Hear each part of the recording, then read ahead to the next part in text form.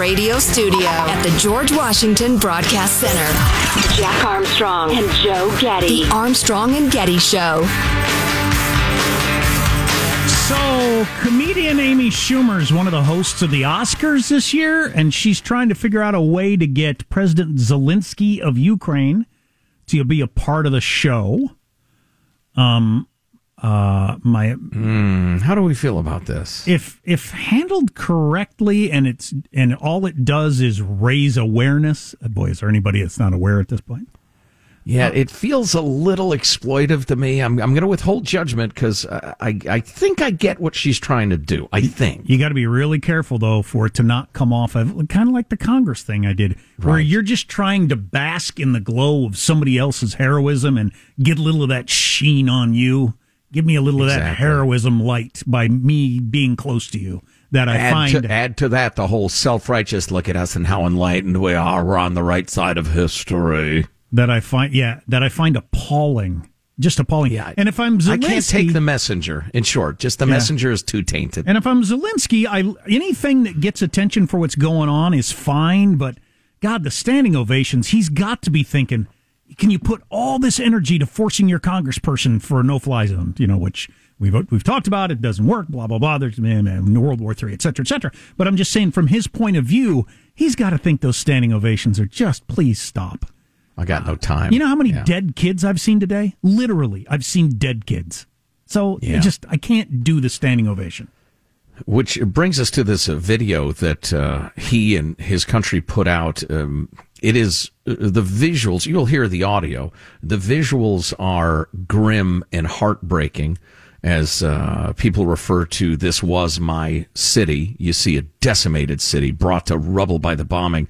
And when they mention people, the video includes pictures of those beloved family members dead in the streets. Okay, it's really powerful stuff. And you should know toward the end, and you could probably guess this from the audio, it is much more bright and optimistic. But boy, Jack, it was you, right, who sent this around to the crew over the weekend? Man, I watched it, and I had chills up and down me. It's just incredibly powerful. Michael, if you'd roll it, please. Was a simple verb, merely a part of speech used in everyday life. But it's not that simple for us, because now the everyday Ukrainians simply cannot say was without bursting into tears. The word is was. This was my home. This was my friend. This was my dog. This was my car. This was my job. And this was my father. And this was my daughter. The millions and millions of fresh wounds are bleeding with that wounds. Russia has drowned Ukraine in tears and blood and children corpses. But there is one thing Russia doesn't get. Was is the word that describes its life. And we Ukrainians already know what will come next. We will win. And there will be new houses. There will be new cities. There will be new dreams. There will be a new story. There will be, there's no doubt. And those we've lost will be remembered. And we will sing again. And we will celebrate anew. Yes, Ukraine was beautiful, but now it will become great Ukraine. I'm looking up at the TV. Richard Engel is outside of the mall that got blasted in Kyiv today, and it's just rubble, and they don't know how many dead people are in there. And Zelensky talking about, this was my mall. This was my dad. These were my kids. This was my dog. And I saw people buried in the most makeshift sorts of burials. I mean, just like push some scraps of wood over them, and like a stick in the shape of a cross tied together with wire. Seriously medieval stuff. Mm-hmm. Like mass graves too. Mass graves. I mean, like stuff out of the Dark Ages. And it would be so hard to wrap your head around the fact that This is happening in the year 2022, and the world is letting this happen. I get all the realities of why it's happening, but it still would be hard to accept. It reminds me of the movie Hotel Rwanda, where, the Don Cheadle character basically said that. How's the world watching this and not doing anything? It's amazing. It doesn't seem like when you've been surrounded by law and order and a certain level of justice your whole life that this could happen. But it is. Yeah, good generally triumphs over evil eventually. But that eventually, it can be a long, painful period. There's just a limit to what we can solve, what we can fix, what we can prevent. Especially dealing with a power like Russia with their nuclear arsenal. I mean, it's been said 1,000 times, but that's the sickening, harrowing reality of it. There's a very powerful country, militarily, economically not as much, but Russia, who's run by a guy who's willing to do this. He would do this anywhere in the world if he could get away with it. He'd do it to the United States if he could get away with it. Yeah, he's clearly willing to commit genocide. He's in the midst of committing genocide by the definition. Oh, yeah. I don't even know why that discussion even comes up anymore, whether or not these are war crimes or the way he's going to be treated in the history books and all that. Whatever. Yeah. And I saw somebody said again yesterday, they were talking about President Xi, our warning to China. If you get on the side of Russia, there will be a price to pay for that. These people don't care. These bad guys don't care. These authoritarian thugs don't care. It's funny, my son came home the other day and he was telling me about, he said, we learned about Alexander the Great in school today. And I said, okay, tell me what. And he told me some about it. Alexander the Great, they would surround towns, starve them out, take them over. That's how he got over. That's why he became one of the greatest rulers in the history of the planet. He's remembered because he was so successful. He's still in history books. That's the way the leaders of Russia and China and a lot of other places see it. They don't care how they do it. I'll be remembered forever as a great leader. People aren't going to care that I starved people and children died. Whatever. Well, it's an entirely reptilian calculation. It has nothing to do with morals or heart or anything like that. And any arguments made in that direction are worse than useless.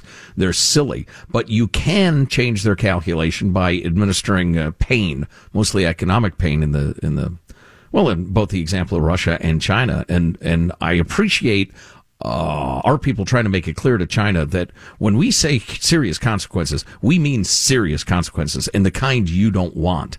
I just hope we mean it. And I read some tweets from Ian Bremmer earlier. He was talking about the economics of this in his Twitter feed over the weekend and how these Russian sanctions, he said there's no way these sanctions go away.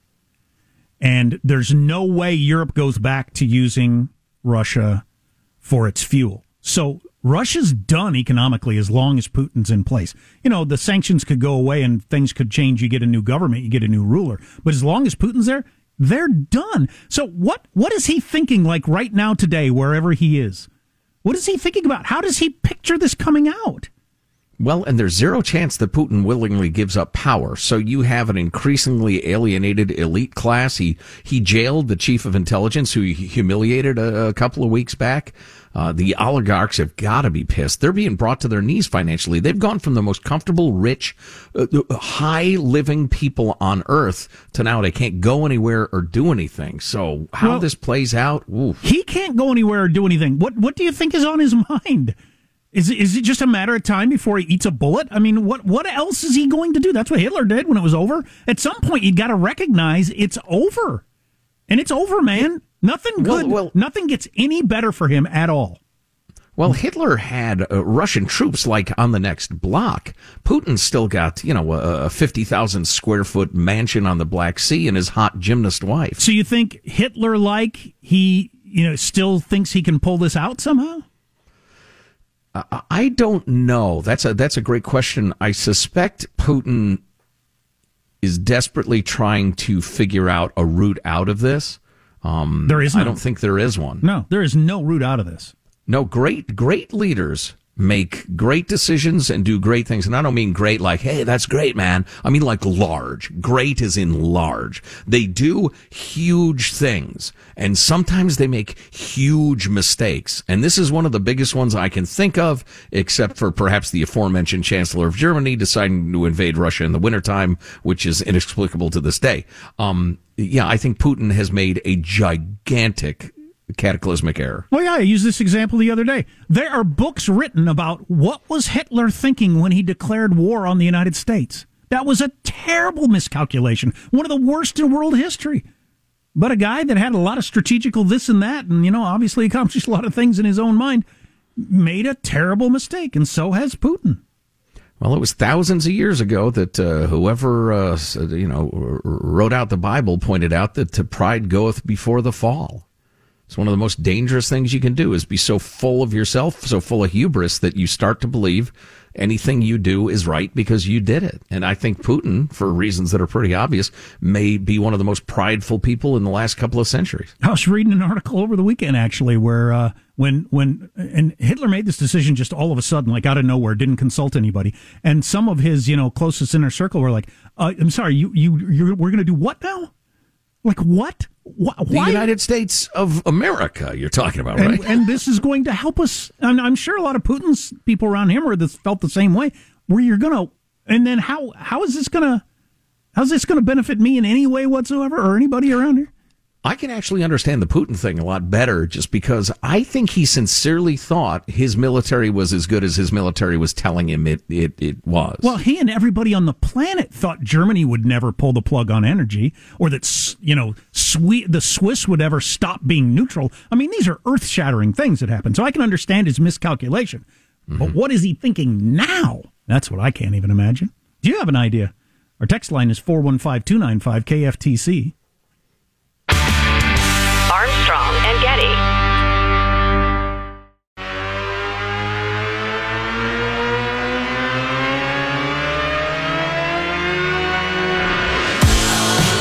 The Armstrong and Getty Show.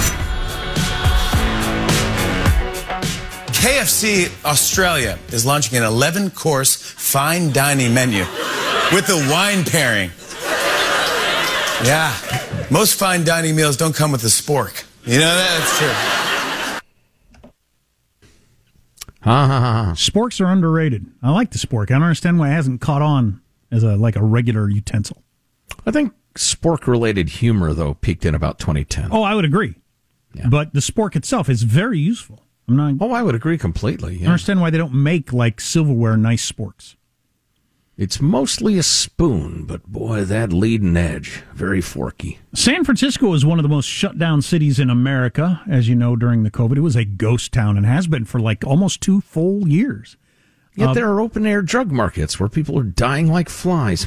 Yeah, that's interesting. And after 2 years in stasis, downtown San Francisco is coming back to life. 24 of the city's largest employers have committed to March office returns. So this month, including Bank of America, JP Morgan Chase, Visa, MasterCard, Facebook, Google, are mandating workers come back 3 days a week here in the next couple of weeks.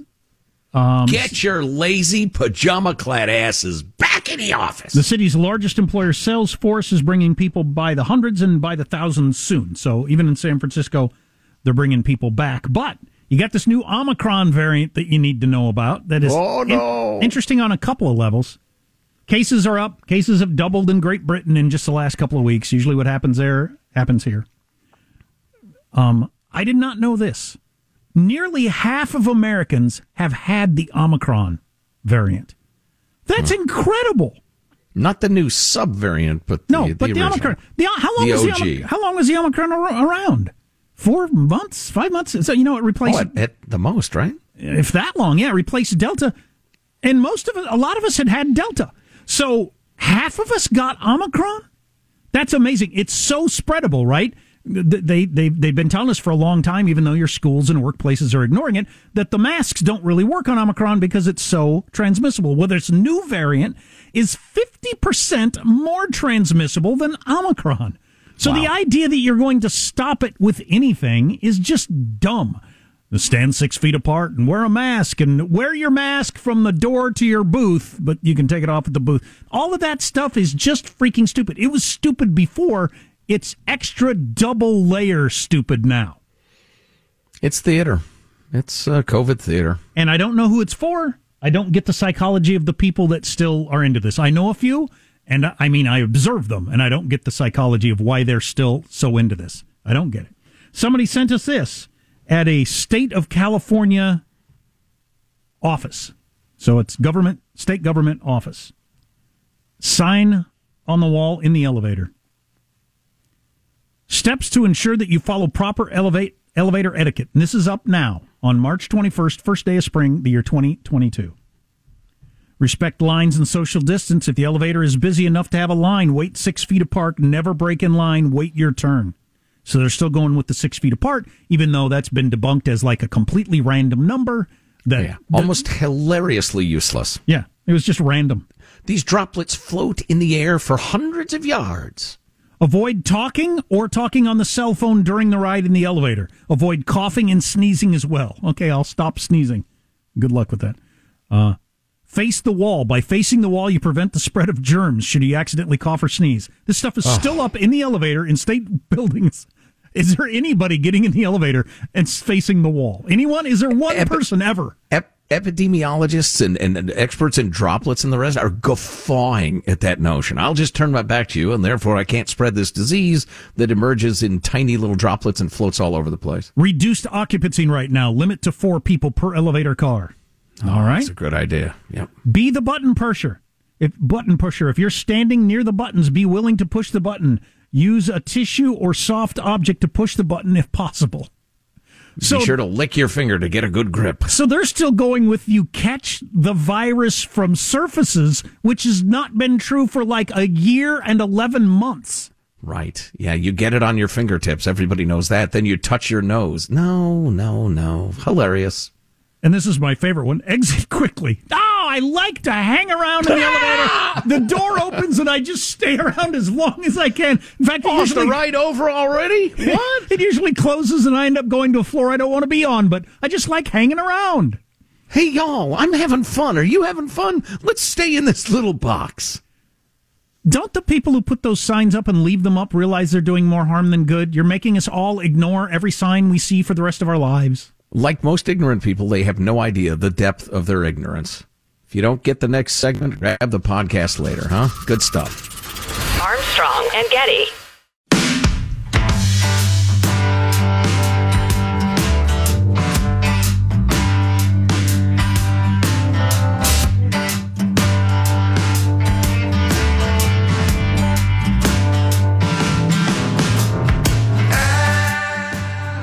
The Armstrong and Getty Show. Potential for escalation is still very powerful on the Russian side. I had a conversation with a couple of European diplomats this weekend. There are real concerns that they use 1 and possibly 2 tactical nuclear weapons in the course of the next couple of weeks within Ukraine, specifically targeted at those military supply lines. Well, holy crap, that would be something. And Mike Lyons told us that would obliterate a 6 to 10 square mile portion of Ukraine, wherever the bomb went. That is hard to imagine how that would affect the psyche of Americans or the people of Europe, having a nuke go off on their continent by a crazy man who's showing every day to be crazier. I have no idea what the NATO and world response would be to that. No idea. You know, it's funny, during the commercial break, it's not funny, funny, strange/interesting. I was contemplating where this goes, and the least likely scenario is that we can see the outlines now of where it goes and how it ends. That's the least likely scenario. The more likely scenario is that events unfold and dominoes topple in ways that are very, very significant. The downfall of Putin, God knows what sort of chaos racks Russia. This is absolutely, I guarantee you, weakening Xi Jinping, at least temporarily, and upping the pressure on him. He's made increasingly conciliatory, not confident statements about various topics, including he's in trouble over COVID because COVID is exploding in China right now. And so he's really adjusting his sails on that. So I think the most likely thing is that there are ramifications to this that we won't see for a couple of weeks or a couple of months or whatever that are going to be big, including NATO getting directly involved. I mean, as you point out, if Putin uses tactical nukes and a bunch of radiation floats over France, you think Macron's just going to say, hey, cut it out? Well, Joe Scarborough, who, knows this sort of politics better than I do, he thought the wind would blow toward NATO taking on Russia so hard that politicians couldn't ignore it if they use chemical weapons or a tactical nuke. Now, yesterday on the talk shows, all the representatives from the White House were unwilling to draw any red lines. They were not going to say, and that's what Mike Lyons said. He said, I don't think it would be a red line if they used a nuke. Wow. So Russia uses a nuke, and that's not a red line. They still didn't attack a NATO country, so that's still not a red line. That is, I don't know if that works public opinion-wise. Well, yeah, now, and it's worth pointing out these tactical nukes are much, much, much smaller than like the Hiroshima and Nagasaki bombs, for instance, or the modern H bombs that would decimate, I get that, but 10 square miles completely obliterated? He does that in a city? Yeah, it could be up to that, yeah. Oh, my God. I guess we'd all have to see it. No one has never been used. Right. So, I'm just going on the guesstimates of experts. To me, it opens that door of, okay, nukes are on the table. Sure. That kind and the other kind are now on the table in the way that they haven't been, like since Grandpa was a child. Holy crap. Yeah. A couple of quick quotes from the NATO Secretary General on that topic, and then I want to get into a really good piece about the allure of strongman nationalist governments versus the weak and decadent West from one of my favorite writers. But give us clip number 30, would you please, Michael? This is NATO Secretary General Jens Stoltenberg. If there's a peace deal that gives Russia a piece of Ukraine, are you concerned that will reward Russia for this aggression? Ukraine is an independent sovereign nation, and I have full trust in President Zelensky and the government in making the right judgments of what kind of peace talks they should engage in and what kind of agreements they can agree to. And then 31. How long can NATO stand by and watch Russia target civilians without finding a way to help more?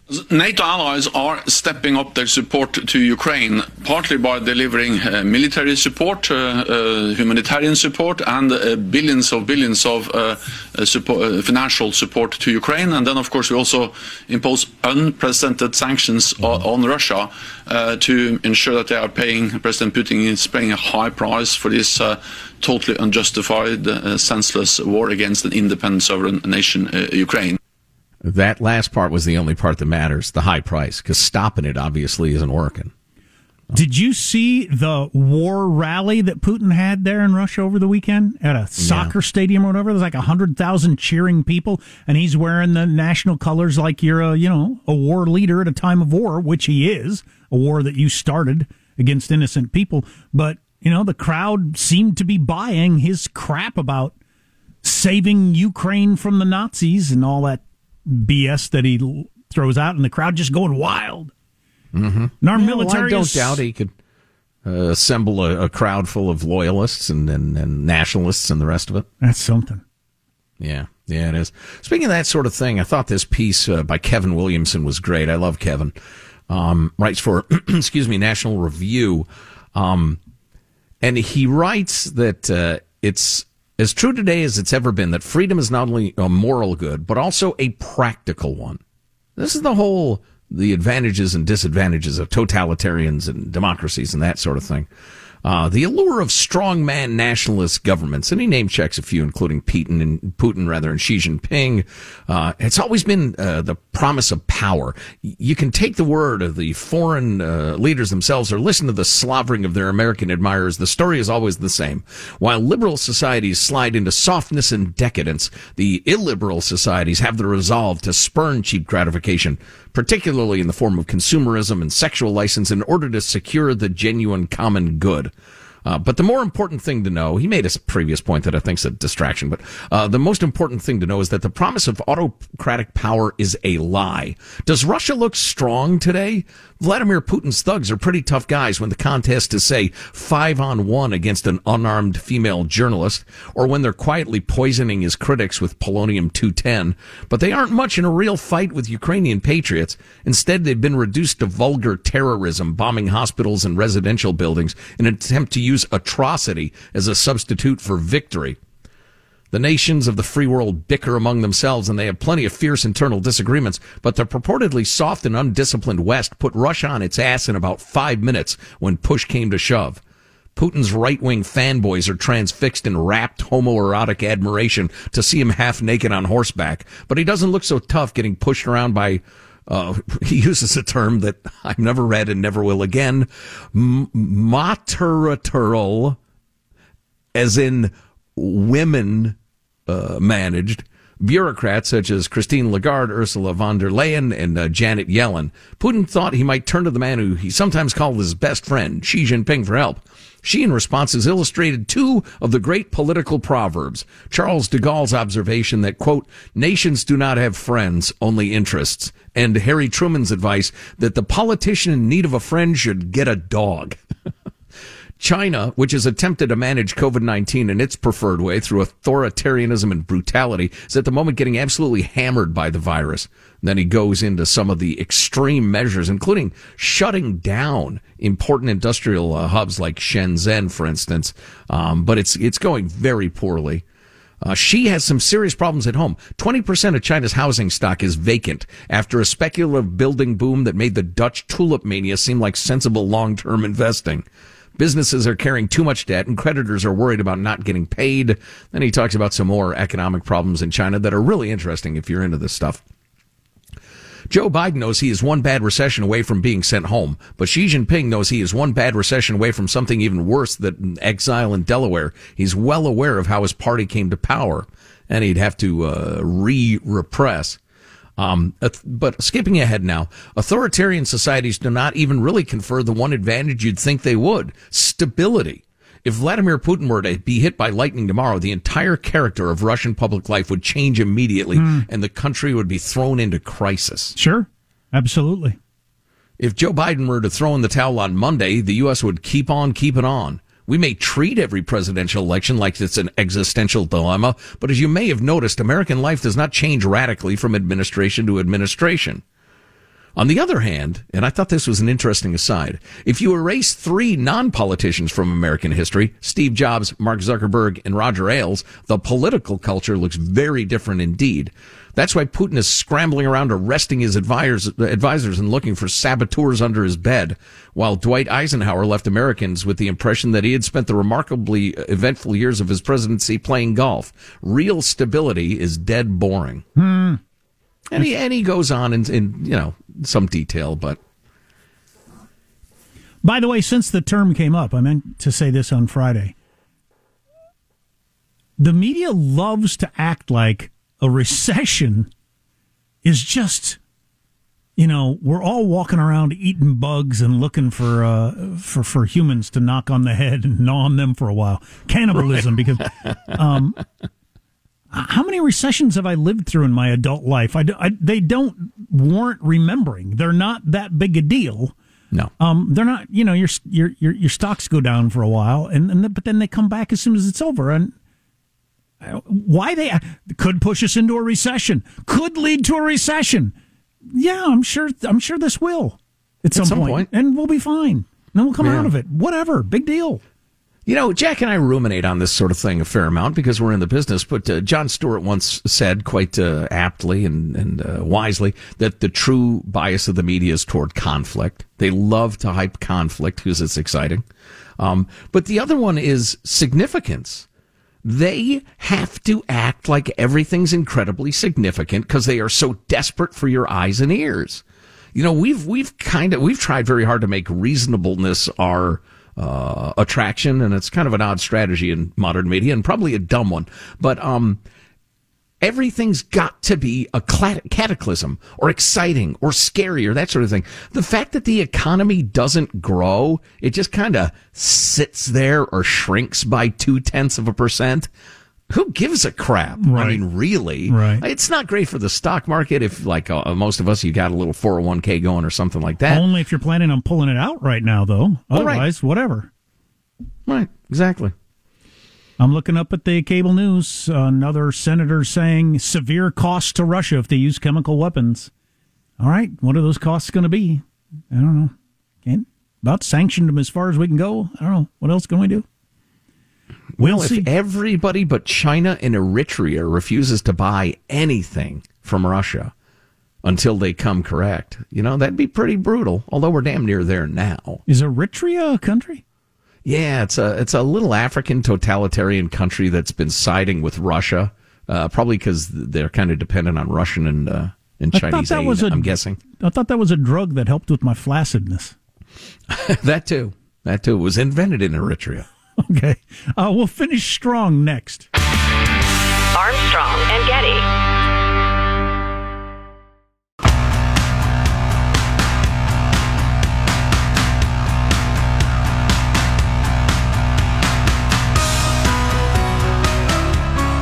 The Armstrong and Getty Show.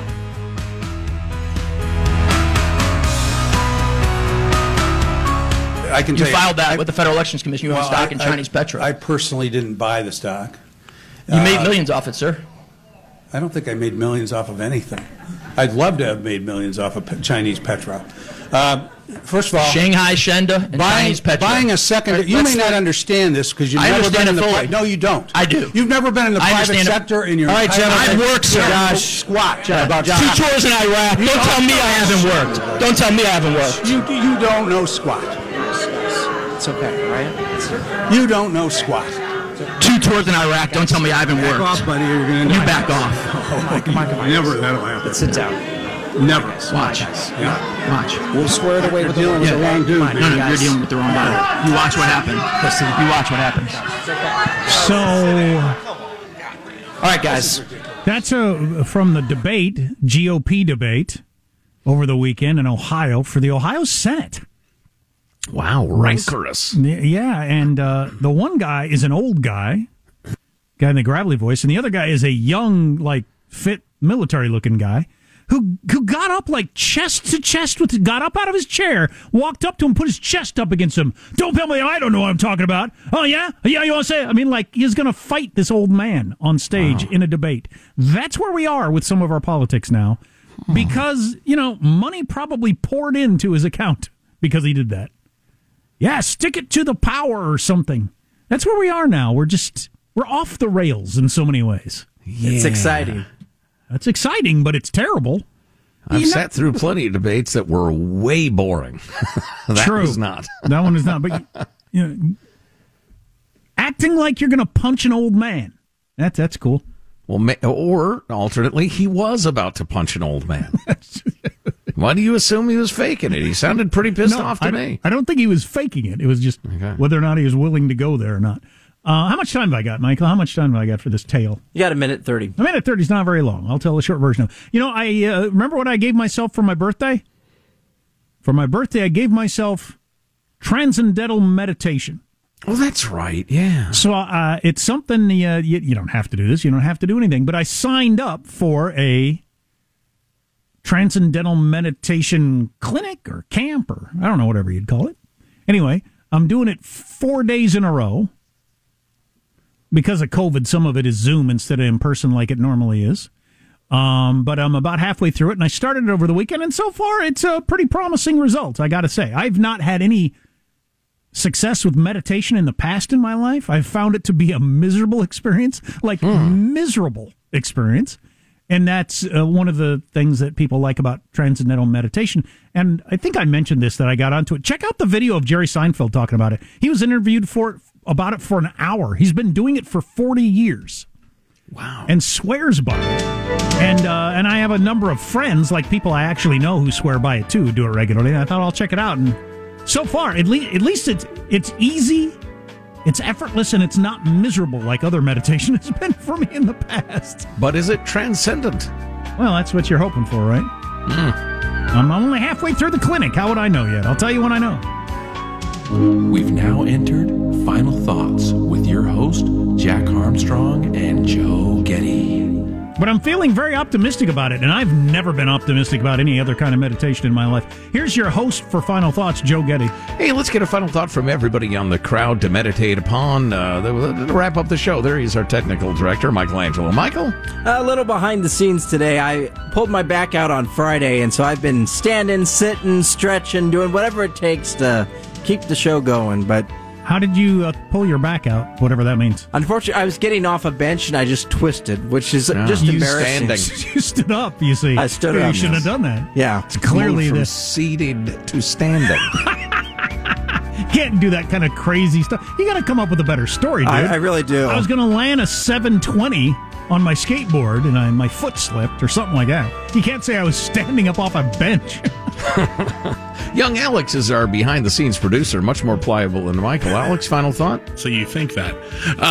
We adopted this dog last week. He's such a lover. We love him so much, but I think I'm going to get along with him great. We took him for a walk this weekend, and we have this neighbor who's a little bit of a troublemaker. The dog, without any warning, defecated on his lawn and his lawn only. We picked up after him, but I'm going to like this dog. Good boy. Good boy. Jack, a final thought for us? There's somebody in my neighborhood who clearly walks their dog around the corner where my rental home is and lets their dog poop in the yard and then just leaves it there. I mean, who does that? What sort of other behavior goes along with that? I think anybody who's capable of leaving their dog's poop on your yard is just like a long laundry list of horrible things they're willing to do. They're a psychopath. Yeah, you're a psychopath. I could ruin relationships. I could violate the laws of God and man if I caught one of my neighbors doing that, because there's somebody who does the same thing around us. It's crazy. My final thought, which you don't really have time for, is my mom passed away a year ago today, and it's not about the date, it's about her life and celebrating that, but your mom wants to hear from you. Give her a call. That's a good one right there.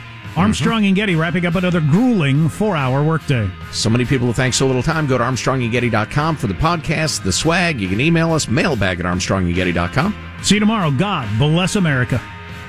Armstrong and Getty. It's really serious. They're locking up my toothpaste. The devil ain't gonna win. No, that's not what I was told. So everybody chill. Just shut up! Okay, sorry. So let's go out with a bang. We're going to smear goose liver on our chests to prevent pneumonia and the consumption. And we're going to kill a bison and spread the blood on our foreheads and dance around a tree. No, that's not a good idea. On that high note, thank you all very much.